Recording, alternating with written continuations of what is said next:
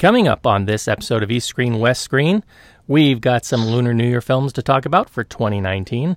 It is the holidays, so not a lot of news, but wishing everybody happy holidays. And for our films this week, Kevin's going to talk about Master Z, Ip Man Legacy, and I'll be talking about the Indian film 2.0. East, West, Screen.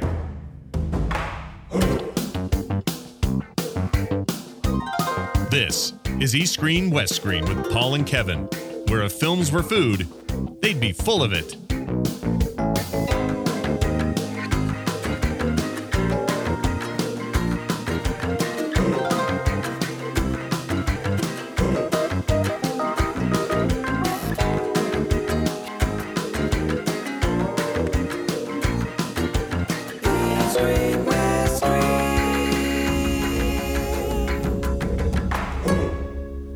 Hello, and welcome to another episode of East Screen, West Screen.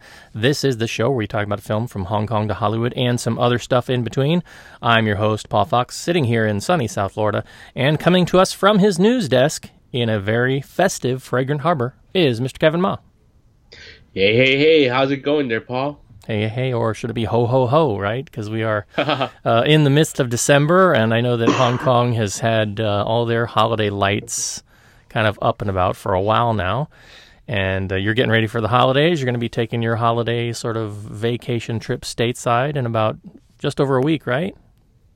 Well, it's not really a vacation if I'm going home because true. It's going home. I'm going back to San Francisco as I usually do in Christmas. I fly out on Thursday, and I'm doing about 10 days there, which is about pretty much the maximum time I would like to spend at home. But no, it'd be good. Spend some time with family, see some friends, and then complain about the cold and have incredibly slow Wi-Fi. It'll be good. Yeah, all the perks of being back in the United States, and of course all the news and stuff that goes along with that. But we won't get into that for now.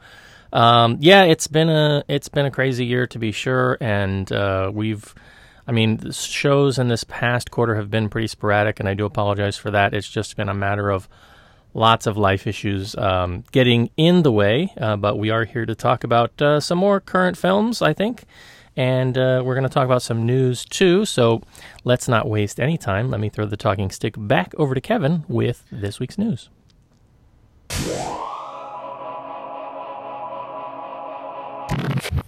All right, over in the news desk. Well, we've done, since we haven't done a lot of shows, and we don't know when the next show is going to be, so I don't want to talk about news that's too timely or that's too contained by time. So we're going to cover something really big this week, which is the Lunar New Year films for 2019. Now, I don't know what's going on in Korea just yet because they don't quite announce these things so soon, and I don't follow it as closely as I should. And Japan doesn't celebrate Lunar New Year. And I'm not sure what's going on in Southeast Asia yet, but we already have a pretty solid idea of what we're going to watch for Chinese New Year in China and in Hong Kong. So I'm going to jump straight into it because Chinese New Year is probably the biggest, the most competitive holiday slot in the year now. It's just a ton of films opening because the New Year period is pretty long, and because it's most likely that a lot of shops will close in especially in China during that period, and it's a longer holiday than usual. It's like 4 or 5 days at least, and people, what they do is they go to the cinema. So the box office revenue for the Chinese New Year period has become sort of the biggest, and it's the easiest place now you can put to make money if you're in the movies, but it's also the most competitive, so you really have to bring your A game now. So China this year, we have a couple of films. We have Wu Jing going into space. He didn't direct it. I think it's based on a novel by the writer of The Three Bodies. Was it The Three Bodies something, Paul? Was it Three Bodies? Oh, Three Body Project? No. Something. Project. Problem. The Three Body Problem. Yes, Three Body Problem. That's right. From that writer, as a novel by him. The film is called The Wandering Earth, and I think it stars Wu Jing as an astronaut, so kind of an Interstellar-esque story. Although I don't know if Wu Jing is as good as actor as Matthew McConaughey, or if the director is as good as Christopher Nolan. I really doubt it. But on the more funny side of sci-fi, we also have the new film by Ning Hao, who's directed Crazy Racer, Crazy Stone, Breakup Buddies. He's one of China's biggest comedy directors. He also produced Dying to Survive, which is one of the biggest films this year. His new film is Crazy Alien. I think it reunites him with Huan Bo, one of his own favorite actors. And Shen Tang, who was in Goodbye Mr. Loser, has become a huge comedy star because of his films with Happy Twist. So that's sort of funnier sci-fi side. You also have a new film by Han Han, the writer, the prominent novelist. He did Duckweed, which made a ton of money a couple years ago, back in New Year. He also made The Continent. So his new film is coming out again, New Year's. Although I'm not sure if the cast will make as much attention, will get as much attention as, say, a film like Crazy Alien or the new Jackie Chan or something like that. So yes, we do have a new Jackie Chan film, The Night of Shadows Between Yin and Yang, where Jackie Chan plays a very famous, is sort of very Lao Tzu-esque film. It's like a Twilight Zone, not like a monster film, and he plays like this paranormal detective, but it's like a period film. So it's a bit different from what you're used to seeing from Jackie Chan. I don't think that's getting a day and date release in Hong Kong, so that's probably strictly just China. And then last but not least, and I'm not sure if I covered everything, but of course it's a Year of the Pig, so China is getting a Peppa Pig movie. So Yay, actually, muddy puddles. Yeah, it seems like it's a Chinese Peppa Pig movie. I can't tell. Is it traditional animation, or is it? No, it's animation. No, God, if it's live action, that would be a big problem. No, I think it's a Chinese localized version of the Peppa Pig movie. I can't tell. But there's a Chinese name as a director and writer, and then there's also British people, so it might be a combination of the two. I'm not sure what's going on, but it's a Year of the Pig, so if you don't have a pig movie, it wouldn't be Chinese New Year. Hong Kong, we have just strictly Hong Kong release so far. As far as I know, it's a new Wong Chou-lam musical, which is backed by Eric Tseng. That's been released by Golden Scene. Quite a few TVB stars because of Wong Chou-lam's status of TVB. We also have Andrew Lam's directorial debut, which is backed by Teddy Robin. That looks a bit weaker on the side of the cast. It's called A Lifetime Treasure. It has Louis Chen and Bob and Teddy Robin, obviously. And the cast, it was like sort of a second tier New Year's comedy. Sorry I had to say it. But it's Andrew Lam doing it, so it might attract some attention, but who knows what's going to happen with that one. And of course we have Pang Ho Shen's first Lunar New Year comedy. Again, that's also a bit weak on the cast side, but it looks like June Lam from the last two Love trilogy films will be sort of taking a bigger role, and also Isabel Locke, I think that's her name, also one of the supporting players from that series. They'll be taking a major role, but it does have cameos by Gigi Leung and Miriam Yeung. I think Patrick Say also does a cameo. Isabella, I don't remember Isabella's last name anymore. Oh my god, Isabella Leung, right? Yeah, Isabella Leung. But is she still married to the Richard Lee? No, that was they divorced they split up a long time ago. I don't think they were even married. They were just like, they never got married. But they had a kid, right? I mean, they had a kid, but they never got married, I think. They had one or two kids, I don't remember. But no, it's been a long time, because she tried to make a comeback. She came back, she did an acting role for Sylvia Chang a few years ago, as you remember, but she largely still wasn't a full-on comeback quite yet. So this is another smaller cameo-esque role. I think she's just slowly sort of taking her time. I don't think it's a full-on comeback or anything like that. But that one also should be fun. So the two overlaps this year, we have Stephen Chow's New King of Comedy, which does not star Stephen Chow. It stars Wang Baoqiang. as the new king of comedy, so you know it's not going to do well in Hong Kong already unless he has some really big star to dub him, or he gets some really big star in that supporting cast. And then you have the new Alan Mack ICAC film, which is not called Whatever Storm. It's just called Integrity. Even though just like the Storm movies, this one apparently plans to be a trilogy. I have seen the film already because I am subtitling it. Oh, I've done subtitling it. They're rushing post-production now because they're opening on the first day of Lunar New Year, which is in less than 2 months. It's about a month and a half. So I've just seen the film. And it's the only sort of serious, quote-unquote, serious film, but it does have the biggest cast. It has Lau Ching-wan, it has Karina Lam, and it has Nick Cheung. So, it's a really solid cast, and I can't say much about it, but I really hope it does well, because it's coming off the back of the success of Project Gutenberg, which is now, I think, Hong Kong's second highest grossing film of the year in terms of local films. So I really hope this one does well. I think it's a very solid entry, although who knows how it's going to go in that market. Of course, then Hong Kong also gets a few foreign films. We get Alita Battle Angel, and I think we get an animated film. I don't remember what else, for the kids.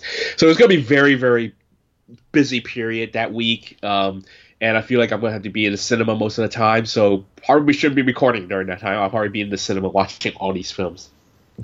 Now, I mean, you did mention quite a few films, but the one name that didn't pop up is the tanned one, right, Mr. Louis Koo? He's got to be in something. The tanned one is in a film at the end of the year called Kung Fu Monster, which comes out next week in China, but January 3rd in Hong Kong, and that's the Andrew Lau film. You never know; he probably might pop up in one of the Lunar New Year or the Hong Kong films. He's very likely. My fingers crossed for the Wang Chulam musical because I want to hear him sing. So that is not going to happen. My God. I mean, even if he's in a musical, he probably is like, I'm not singing. Don't get me to sing. Just like in that, what was it, that commercial spoof they did, and he didn't really want to partake. Yeah, exactly right. He was spoofing his own song and didn't want to sing. Like, what the hell? Nothing from the Cooster. Nothing he's starring in, at least. We didn't get a Cooster film last year, did we? Leading film? He didn't lead in the Lunar New Year film last year. I think we had Monkey King. We had did we get a Stephen Chow movie last year? No, I think he's not in the Storm. Was he in one of the Storm movies? The Storm movie wasn't Lunar New Year. The Storm movies came out a few months ago. Yeah. So there was Monkey King, there was Day of Wong, Monster Hunt 2. Then there was what else local film? Operation Red Sea. Operation Red Sea is not a New Year film. Thank God. Wait, was it? It was around New Year because that's when they released it here. I don't know if it got an earlier release on your side of the woods. Definitely got it earlier. Wait, yeah, it was a Lunar New Year film in China. Yeah, that was not a Cooster movie. So not a Cooster movie. So no Cooster movie, right? Yeah. So I mean, aside from the what is it? I forget the name. The Wu Jing sci-fi floating planet movie. Interstellar. Wandering Earth. Because last year you had a couple really big budget things. You had Monkey King 3. You did have Operation Red Sea, which is, a big war action thing. You had Monster Hunt 2.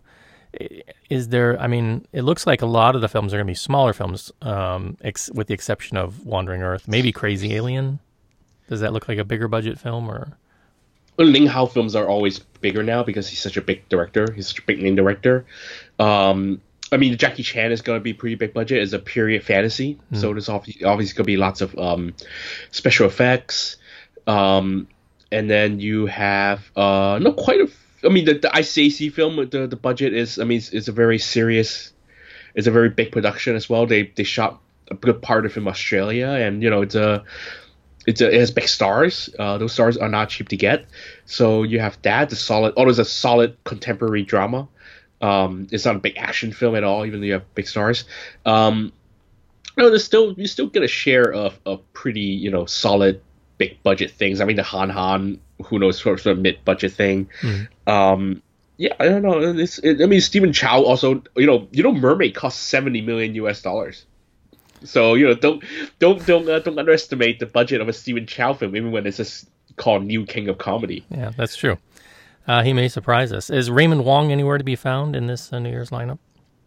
No, Raymond Wong is doing Christmas instead with Ip Man, which is what we're going to talk about soon. He sort of ducked out of Chinese New Year because all his previous Lunar New Year films sort of lost money. So he is sort of ducking out, I think, these couple of years, and the only New Year films that he thinks people will associate him with is the Oswald Enswell franchise. So after those flopped, I think he has sort of decided to duck out of it. Yeah. So I mean, I guess if you're somebody who's looking for the more traditional Lunar New Year, Hong Kong film, you've got the Wong Cho-lam, Eric Tsang film to look forward to, and possibly the Pang Ho-chum film. Well, and the Andrew Lam. The one by Teddy Robin. Do you think that's going to be a more traditional Lunar New Year film too? Yeah, because it's definitely a Lunar New Year comedy. I mean, he sold it as that much, and it's called Lifetime Treasure. I mean, that's such a Lunar New Year film. It's such a New Year film title, isn't it? I think the more traditional one would be Wong Cho-lam and Andrew Lam, because those are the sort of, they backed by either older guys or done by older guys. Pao Wu-cho will be a little different because he's edgy. He's got a big female cast. And what else? I just imagine Stephen Chow. I just imagine Pang Ho-chung. He's gonna trick us. He's gonna like lead us into this sort of very traditional, quirky, happy-go-lucky comedy of errors thing, and then by the end, everybody's gonna die. Because that's what he does, right?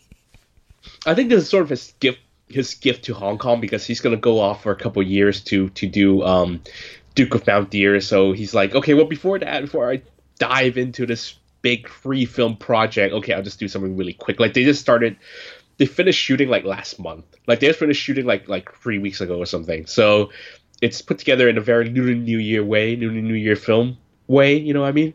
Like very quick production, very short post-production, just like throw into the theaters. This is like the old power turn that we miss.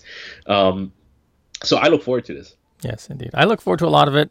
I don't know how much of it's going to get over here, but if last year was any indication, hopefully we'll get a majority of stuff over here stateside, because there's quite a bit that I would like to see for sure.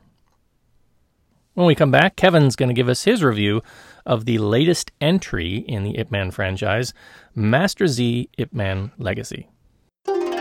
East Screen, West Screen. So up first, Kevin's review of Master Z Ip Man Legacy. Yep, so this film doesn't open, like as I said earlier, the film officially opens in Hong Kong on the 21st, December 21st, and in Taiwan for Christmas, and same, I think, in China around Christmas time. Even though China doesn't celebrate Christmas, the year-end period is another very lucrative box office period. So this is producer Raymond Wong's big year-end entry. It was the closing film of the Busan Film Festival. It also showed at the Golden Horse Film Festival because it was nominated for Best Action, even though I think the festival intentionally put it on a weekday Tuesday morning at 10:30 in the morning, and just one single show because they wanted as little people to see it as possible. But they didn't predict that I was going to be there, so there I was. So I've seen the film. I saw the film with Ross, from Ross Chan from HK Film. We were both in Golden Horse, so we got to wake up really early on a Tuesday morning to see this film. Anyway, the story. If you remember, there's a spin-off of the Chen Tenchi character from Ip Man 3. He was played by Max Zhang, and last time on Ip Man, he was defeated by Ip Man in the end of Ip Man 3, and he decides to leave the martial arts world. And then there's sort of a continuation of that, because it's not a prequel. You think it's a prequel, but it's actually not. So anyway, the story, after Chen Tenchi, played by Max Zhang, is defeated by Ip Man in Ip Man 3, he leaves the martial arts world for a quiet life with his son. By accident, he rescues Julia, the sister of Bar Street's master, Chiu Kung Fu, and Nana, played by Chrissy Chow. Even though Chern starts a new life on Bar Street, it also puts him in trouble with local gangster Cho Sai-kit, played by Kevin Chang, whose older sister, played by Michelle Yeoh, is the head of one of Hong Kong's most powerful crime families. So let's face it, this isn't going to be like a big epic gangster epic, or it's not going to be a big martial arts movie. Is going to be another excuse to get Max Zhang to kick plenty of asses on screen, and it's very successful in that regard. He was one of the best things about Ip Man 3. I've not been a big fan of the Ip Man franchise. I thought 1 was okay. I found 2 incredibly xenophobic, and really ugly in that xenophobic way. And I found 3 just sort of clunky. But you have that fight with Mike Tyson, but no one remembers. But I think Max Zhang was one of the best things about Ip Man 3. You had that really shade of gray. His character was sort of good, but becomes bad, but not really bad to that point of like, you have to kick his ass because apparently only moral complexity should only be given to Chinese characters in a film like Ip Man. Forget the foreigners. He is one of the best things about Ip Man 3, so he's not a bad character to get a spin-off. The story is a bit clunky here as well. The characters are hardly memorable. It's a very pulpy story. Chen Ting-chi takes on the gang, and of course there's a foreign bad guy that I don't want to ruin. But if you're thinking that Yuen Woo-ping, Yuen Woo-ping, the famous action choreographer, if you're expecting him to not be sitting back and let someone else direct the dramatic scenes, then you're just kidding yourself, because let's face it, Yuen Woo-ping is not a storyteller, right? He's an action director, and that's what you're going to get, really great action scenes. In fact, Chrissy Chow's character's name should just be Nana Plot Device, whatever her last name is, because no one knows her last name. She is and she's just really just a plot device, and no one really cares her actual character. It's just that she serves a function in the story, and she serves that function very well. And I'm not even giving any innuendo or suggesting anything. No, she really does. In the end of the day, she's a plot device. And yeah, so that's it. The film actually starts with Chen Ting-chi. When he leaves the martial arts world, he becomes like this professional thief. I'm not even talking about Robin Hood. Like he's a solid, like, real thief stealing stuff. And which would have been such a kick-ass movie. But because Chen Ting-chi has to be a good guy, because he is the head of this, he's the star of the spinoff, and he's inherently a good guy. And he has to be righteous all the way through if he's going to get a franchise. So the beginning of the film, he's like, I'm done stealing, and then that's it. So unfortunately, even like the best part of that story is completely thrown out the window by the end of the first 15 minutes. And so, the rest of the cast isn't that good. Max Zhang, again, not a great actor. He has some presence, but he's a great martial artist. Let's face it, great martial artist, not really a great actor. Kevin Chang is a bad guy, not a great actor. He's a great overactor, but not a great actor. Who else? The female lead, Liu Yang, not a great actor, not a great character. In fact, Dave Bautista is actually the best actor you've got in the film. He plays this restaurant owner named Owens, and remember, this is a Ip Man movie, and he's the foreigner in an Ip Man movie. So even though I'm trying not to ruin anything for you, I think you can tell where this is going. But the thing is, when Dave Bautista is the best actor you've got in the film, you're pretty much in trouble. So this is what I mean about not expecting Yuen Woo-ping to actually be directing acting. Let's face it, it's not going to happen. However, the action is actually choreographed by Yuan Shunyi, who is Yuen Woo-ping's brother. And the action is really all you need to care about. He was nominated for a Golden Horse for this film. He didn't win, but I think the nomination was very well deserved. There's a great fight scene between Michelle Yeoh and Max Zhang, which, let's face it, everyone is showing up for this to this film for that scene. However, Michelle Yeoh seems to have trouble getting out of her crazy rich Asian role, because all the other scenes she just sort of played that role all over again. Or it could be the other way around. I can't tell which one shot first. So maybe Michelle Yeoh did this film first, and that's where she got the idea on how to play the crazy rich Asian role. I don't know. The timeline is a bit blurry to me. But either way, it sort of overlaps, because you got this sort of powerful head of the family character, even though Michelle Yeoh is actually less evil here than she is in Crazy Rich Asian. It's still a very commanding role, and Michelle Yeoh was never a bad actor, and her fight scene is great with Max Zhang, so there's no doubt about that. There's also a gratuitous cameo by Tony Jaa. He does have one fight scene with Max Zhang. Otherwise, don't ask me what he's doing here, because I don't think Tony Jaa knew either. He was just he didn't even have a single dialogue. He just showed up and did his thing, and then got out of the film. But otherwise, the other action scenes are great. There's a big fight scene that's set atop the neon signs of Hong Kong. It's pretty solid. Also, the fight with the certain foreign actor that I shouldn't talk about, but we all know who it is. Pretty solid. Sort of like a power versus versatility thing, and it's a pretty solid ending. So let's face it, this is why you're here. Okay, the action scenes and the action scenes are aces, and that's all you need to care about. As great as Max Zhang is as a martial artist and as an action actor, this film isn't going to make him a thing. The Break didn't make him a thing.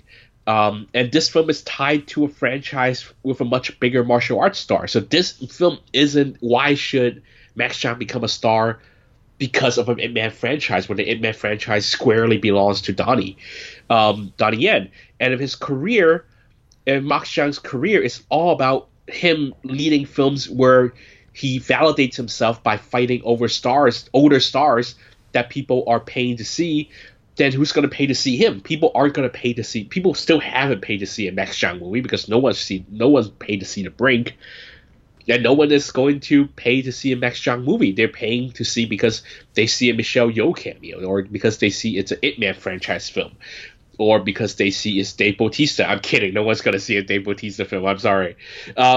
So it's a really weird idea for a Christmas film. But the thing is, I like Max Zhang, and I enjoyed the film. I enjoyed this film very much. But is this going to make him a big star? I really doubt it. And even if it is, it's kind of the wrong film to make him a big star. I don't think this film is going, or unless people actually think Max Zhang is a thing and people are paying to see Max Zhang movie, then I'm sorely mistaken. And that the disappointment or the failure of a Brink is just a fluke. Who knows? Anyway, not thinking about all this without putting on this, baggage. As a non-fan of the Ip Man franchise, this is actually probably my favorite Ip Man film so far. Just because there is still xenophobia here, but it's still a solid pulpy entry. It's not trying to be Once Upon a Time in China or anything. And the action is really fun to watch because of its pulpiness. You have gangsters, and you have neon signs and jumping up and down, and people swinging swords, because it doesn't take itself so seriously. So it doesn't carry the back of national pride on its shoulder. So I find it to be actually my favorite because it's the least ambitious Ip Man film. So there you go. I mean, do you think that Max has enough presence to eventually break through? I mean, or do you think he's just going to keep being overshadowed by other contemporaries, maybe like Wu Jing or others? I'm thinking of, because there was a time when Donnie wasn't really the presence he is today. He was, guesting in martial roles against bigger actors than he was, but he had at least enough charisma eventually to sort of make a stand for himself outside of just being a martial artist.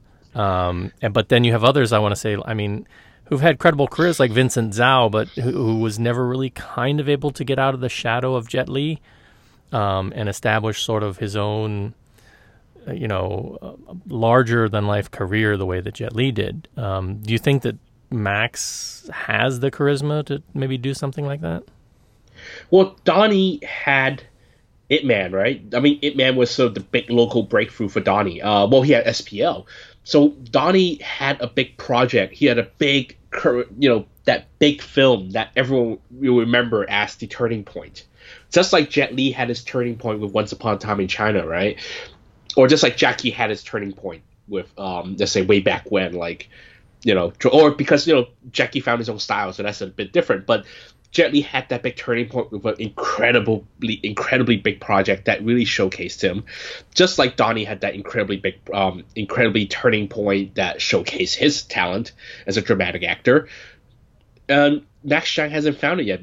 You know, The Brink isn't going to be that project, and a spin-off of a franchise that had a much bigger martial arts star isn't going to be that film either. He has to find his own Once Upon a Time in China, but no one can give that to him yet because, first of all, these films don't make enough money in China to warrant a film of scale of like Once Upon a Time in China. So if you're waiting for Hong Kong to do it, they're not going to have the money to do it because, you know, it's just not there anymore.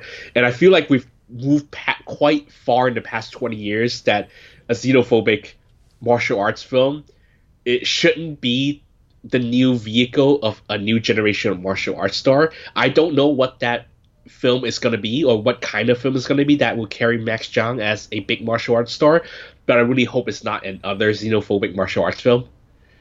So let's see what happens. And like I said, I feel like it shouldn't be another xenophobic martial arts film because he needs to get the attention of this young generation of film buffs to get in and see him, not the older generation of 40s or 50s people who still clinging to that past Hong Kong cinema, because that is dead.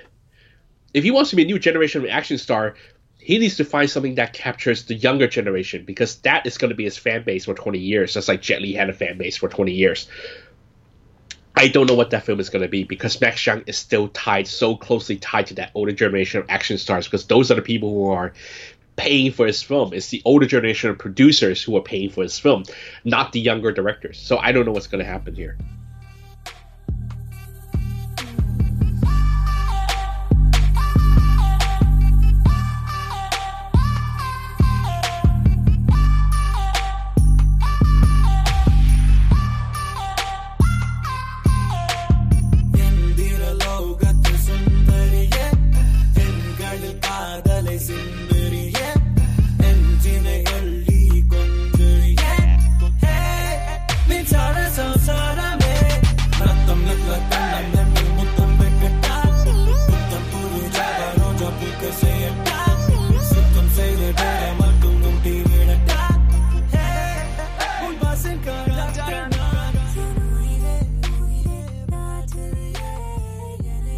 All right, and welcome back. So for our second film review this week, I'm taking a little bit of a trip over to Indian cinema with the review of 2.0. Now, if you're not familiar with this film, this is a sequel to the 2010 film called Enthiran, or Robot, as the literal English translation of the title might appear on some versions. I have a DVD of that sort of English translation version on the DVD itself, but you can find this on, for example, Amazon. You can buy it on Amazon streaming, and it's listed there under the Enthiran name. Did you ever see that film, Kevin? No, I am not. I'm not knowledgeable in the charm of Superstar yet, unfortunately. Yeah, so. This was a film that made some waves a few years back simply because of the crazy special effects that were being applied, which at the time it was like one of the most expensive films ever made. And although by Hollywood standards, some might look at it externally and think, you know, it's certainly not up to contemporary Hollywood standards. I mean, I think it was fun and very entertaining for what it was doing. And many of the effects sequences actually got packaged down into these short meme videos that were being circulated around on YouTube about, you know, hey, look at this crazy movie. And people were asking, where's this from? Where's this from? So here we are 8 years later, and the story continues. And what is the story? Well, a mysterious force takes control of all the smartphones in Tamil Nadu and makes them disappear up into the sky. The government turns to Dr. Vasigaran and a council of specialists to try and solve the dilemma, but when the smartphones are linked to a series of high-profile deaths, Vasigaran is called upon to reactivate his old robot Chitti in an attempt to help combat the problem. Yep, that's his name. But can science be used to stop this seemingly supernatural threat? So this is a Tamil language film listed as a science fiction action film, written and directed by S. Shankar. And if you've seen the first film, you know that the first film was a full-on 3+ hour Bollywood film. It is a science fiction action film, but it is also set with multiple musical sequences throughout. This film is about 2.5 hours, and part of the reason why I think it's shorter is because there's really no musical sequences throughout it. There's some music in it, but it doesn't take the traditional approach that the first film had, where you just have, the characters appearing in music videos and singing romantic ballads at times. They don't do that here, with the exception of one big production number at the very sort of end of the film. And I, in all honesty, I kind of wanted that. I wanted the sort of format of the first film, because I like that. I like going in, because that's not something you see traditionally in your big, Hollywood Marvel movies. Imagine, the Avengers Infinity War film as a musical. And suddenly Thanos says, I'm going to snap my fingers, and breaks out into song. So I kind of miss that here with this film, but because it's, just at 2.5 hours, it is a little bit more snappy, I would say. And it might appeal to some people who aren't really into the full-on music videos that often appear in your traditional Bollywood films. So if you've seen the first film, this pretty much picks up right where the first film left off, albeit 20 years in the future.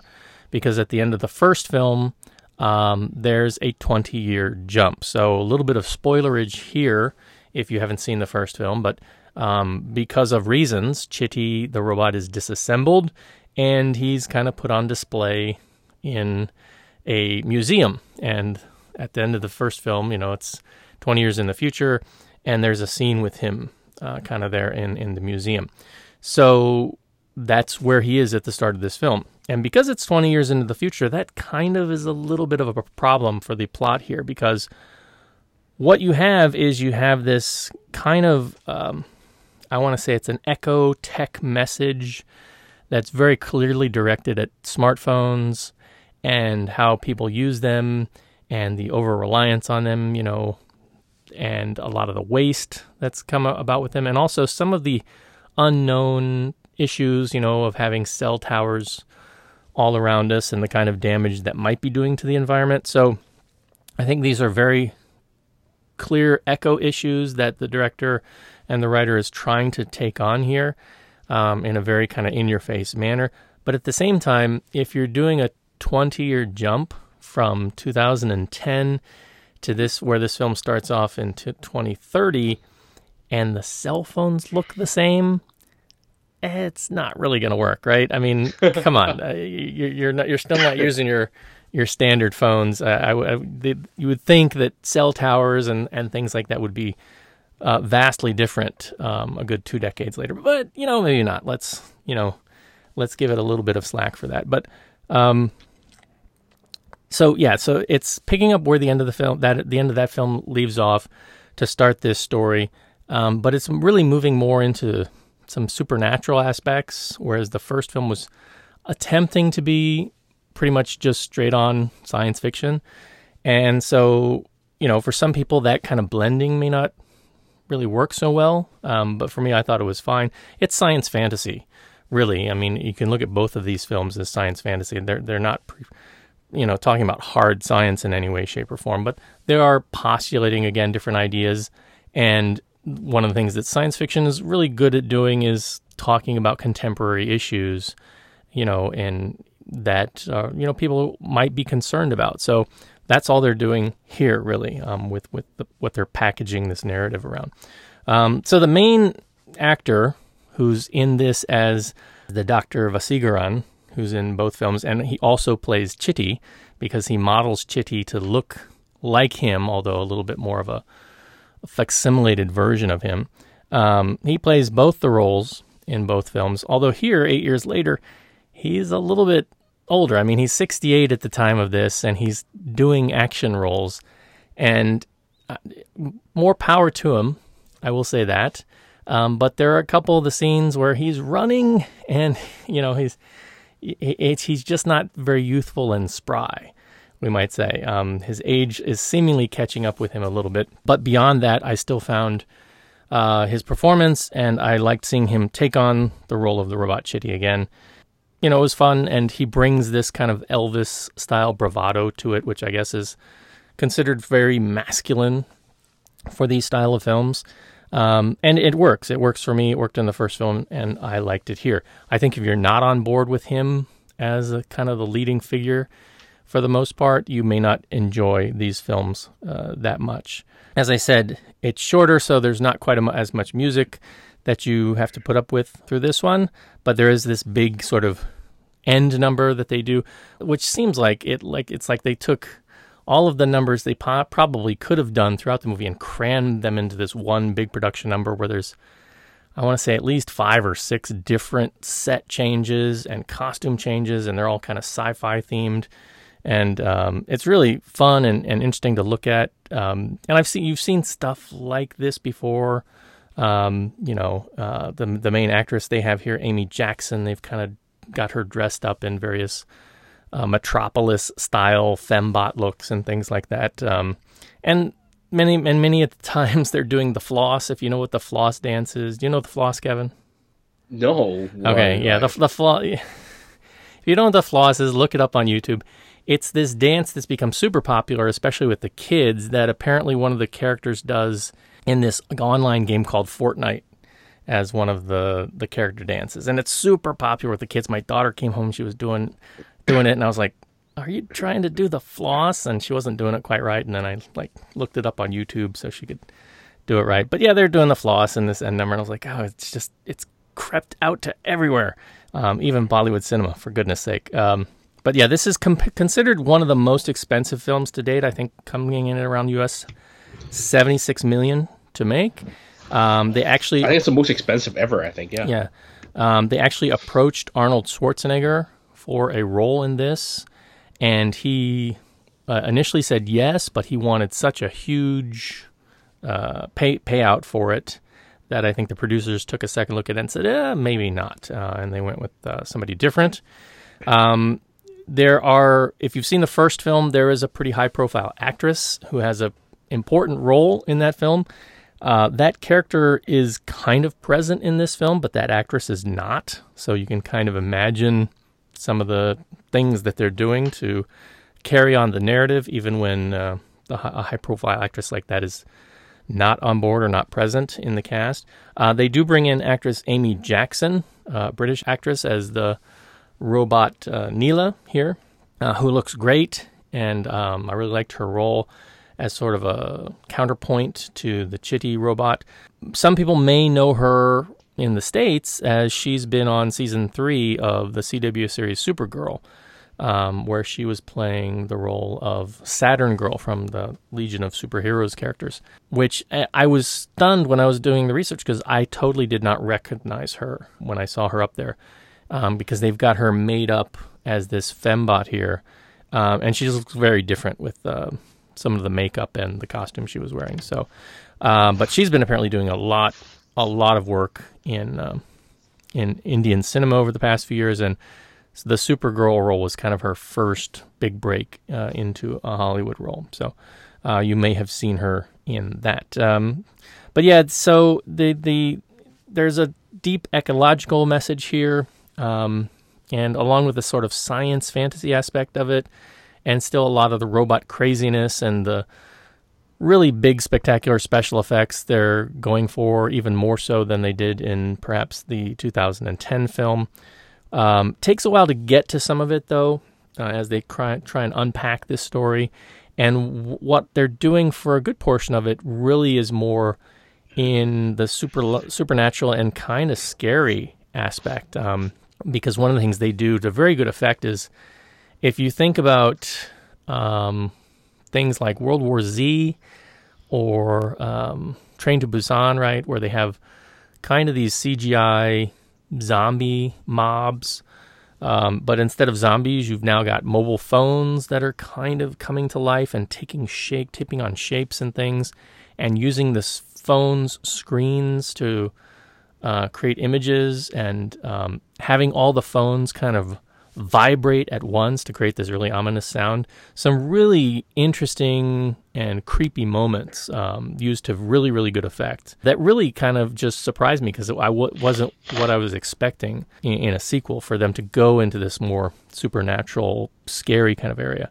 It gets kind of gory at times. I don't remember the first film being quite as gory. And in this one, I mean, there's a couple deaths that happen that are really kind of, ugh. And, you know, I was in a screening where families were there and there were kids, and, you know, okay, cultural differences, I guess. They want to bring the whole family out to these big event movies. But I was kind of like, these are some pretty young kids to be seeing some of this, some of this violence and some of this gore. Maybe they weren't expecting it either. But yeah, if this is something that you're planning on seeing, just be aware, if you got little ones, that there's some moments in this film that you may not want them in the room with you. So there are musical cues here, which are a throwback to the first film, but nothing really jumps out musically, at least for me, as it did with the first film. They do have an original song that's done at the end, which is fine. But when I watched the first film, I was like, something about the music and the musical numbers and the songs really hooked into me, and I ran right out and I bought the album and I listened to it constantly for a while. I didn't really feel that need with this film, so it's just, for me, it hasn't really tapped into my consciousness or a desire to really go back and revisit the musical side of it at all. And again, I'm not really a big music guy, but usually when a soundtrack or certain songs hit me, they hit me hard, and I kind of want to listen to them nonstop for a while. And so, yeah, as I mentioned, the character of Sana, who's a really big character in the first film, is kind of present but a non-entity here. And again, you can just take a look at the credits list and see who's in the first film and who's not in this film to kind of, figure that out. There is a mid-credits scene that happens just for fun. It's like one of those things where they have some kind of animated story credits for a while, and then there's a scene that happens right after that. So stay for that if you are going to watch this. I don't know if they're going to go for a third film. This film's done pretty well financially, although I think it's still fallen behind some of the other bigger films of late, like I want to say Bahubali and some of the others. So even though it's the most expensive, it hasn't broken records in terms of best box office just yet. It's still behind some other films, at least at the time of this particular recording. But if you were somebody who tracked down the first film and saw it and liked it, it's really more of the same, with some bigger special effects, better special effects, some really interesting aesthetic choices at times. I think the story overall is interesting. Again, it's kind of this blending of genres, which may not work for everybody, but if you can suspend your disbelief at the door and grab a big bucket of popcorn and, you like this kind of thing, I think you'll get a kick out of it. So it'd be worth tracking it down if it's not playing anywhere near you. I would like to see the character again. I just don't know if the main actor, and again, I'm probably butchering his name, Rajinikanth, if I'm saying that correctly. I don't know. It's called Superstar. Yeah, Superstar. He just goes by Rajan. And I mean, he literally is a superstar. Many of our listeners probably have never heard of this guy. I don't know about now, but he was drawing the biggest salary in Asia, topping out even Jackie Chan at a certain point. So, this guy is up there.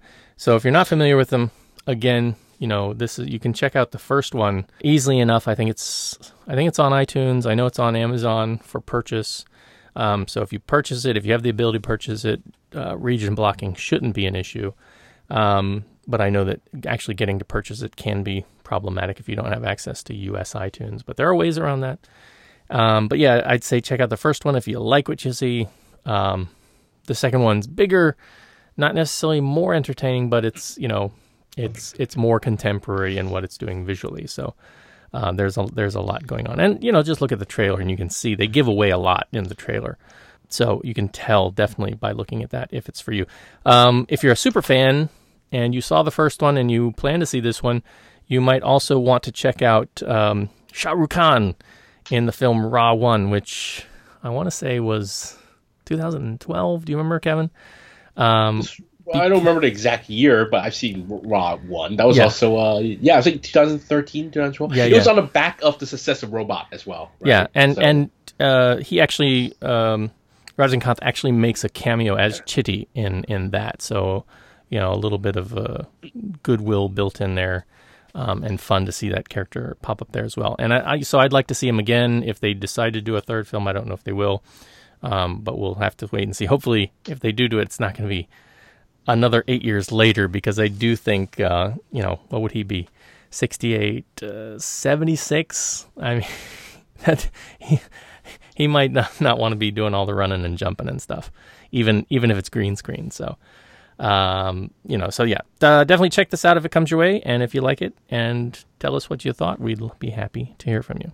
Is this one you think you'll ever want to track down, Kevin? I mean, I know you have different tastes or genre with regard to these kinds of things. So, no, I mean, I would love to see Robot. I had to watch Robot first, I feel like, before. That's why I didn't, because I wasn't in Hong Kong when they were showing this. Otherwise, I might have gone too, because, I actually haven't had time to watch Superstar, because, Bollywood film is already hard enough to follow because there's so many films. So once we go into like Tamil cinema and Telugu cinema, South Indian cinema, and the first Robot. This one I know is big enough that it's sort of, because Akshay Kumar, which is a big Bollywood star, so it kind of straddles that line between Bollywood and South Indian cinema, because Superstar is big enough to transcend that border. I just haven't had time to get to it. I'm just incredibly, because Robot, I should have gotten to it years ago, but I never did. So it's going to take me some time before I get to this one.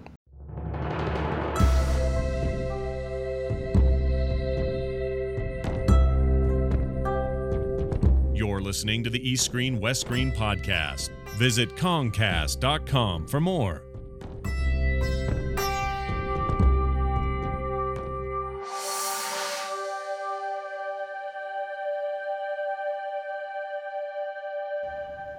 And you have been listening to the East Screen West Screen podcast. Our theme music was composed by Rob Jabor of Schnauzer Radio Orchestra. Research has come from a variety of sources, but primarily lovehkfilm.com and the Hong Kong Movie Database. We also get a tremendous amount of moral support from listeners like you. So if you'd like to be part of the show, please do get in touch with us via the website at Kongcast.com. You can find us on Twitter at Kongcast. You can email us at eastscreen@gmail.com. And you can find us at Facebook at East S West S. As always, please do follow along with Kevin and all that he does. So, sir, where can they find out more about you? You can read my work on Cathay Pacific and Cathay Dragon. I'm the entertainment editor of Discovery and Silk Road magazines. So you can read the back of the magazine and find out what movies you want to see or what TV shows you want to see. December, I cover... forget it. I mean, it's a running joke by now. No, I cover new films by Spike Lee, BlacKkKlansman, and Sorry to Bother You, other pretty good stuff. And then I'm also on Twitter. I am at The Golden Rock. That's where I'm most active as far as social media goes. Otherwise, I'm really, really swamped by work these days, and I don't want to get too swarmy about the film industry, so I don't say too much. I also have a website called Asian Cinema, which I would try to and this seems like, again, a broken record, I would try to run it again more actively next year. So that's happening, and then I can be reached at kevin@asiaincinema.com. Pardon for the flu voice, but that's what I'm fighting right now. Hopefully next show will get a lot better. All right, excellent. Yes, indeed. And also, please do follow along with our friends over at the Podcast on Fire Network and all the great stuff that they do. Kevin and I had the good fortune of guesting on the episode for Fantasia. That is Hong Kong's Fantasia, not Disney's Fantasia, which was just released, I think, just over a week ago at the time of this recording, and that was big fun. So please do give that a listen and listen to the other stuff that goes on there, because it's all really good stuff. Not sure what's going to happen on the next episode, when that will be, perhaps in the new year, because as Kevin said, he's going to be traveling and we got the holidays to contend with. So, lots of stuff going on. Cinema-wise, The only thing that I know, as I said, that's coming up that I'm kind of looking forward to, for me, is Zero. I don't know. I think I saw maybe one film that might be coming called Airpocalypse. Do you know about that film, Kevin? There's a Chinese film. I think that's super might be Happy Twist. I can't tell what it is yet, but it seems like it might be a minor hit. That's the only film China Lions got for the end of the year, even though it's quite other bigger projects or the bigger films coming out, and that seems like your end of the year choice for Chinese cinema. Yeah. There's another thing I've got on the list here called Kill Mobile. Yeah, that's a remake of a Italian film called Perfect Strangers. Actually, there's already the French version of that film is already on Netflix called Nothing to Hide. There's also a Korean remake called Intimate Strangers, which I like a lot. I don't think the Chinese version is going to be any better or even be as good, close to being as good. But yeah, that's what it is. Yeah, so those are two pre-end of year film releases that may get a release near me. I never know until a couple days before when I get an alert for that.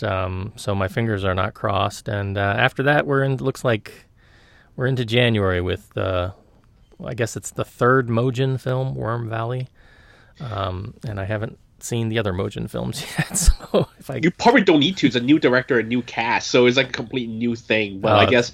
But it's a big, the novel has a big following, which is why it's probably the biggest film at the end of the year, because the novels have a big following. And this one, although this one does not have Huan Bo and Aloy Shan or a big name director, this one is Fei Xin, who did Silent Witness, which was okay. But yeah, it's bound to be. It's not opening until January 4th in the States, but it's actually an end of the year film. I think comes out on 27th. Goes directly up against Kung Fu Monster in China, as far as I know. That's one I would like to see, and I hope it comes out here possibly at some point. That's the cinematic life in this last month of the year. So we will be back to talk about something at some point. Not sure when or where, but we will let you know once we know. So all of that and more on our next show. Until then, this is the East Screen West Screen podcast saying happy holidays, and we'll see you next time. Happy holidays, everybody. See you next time.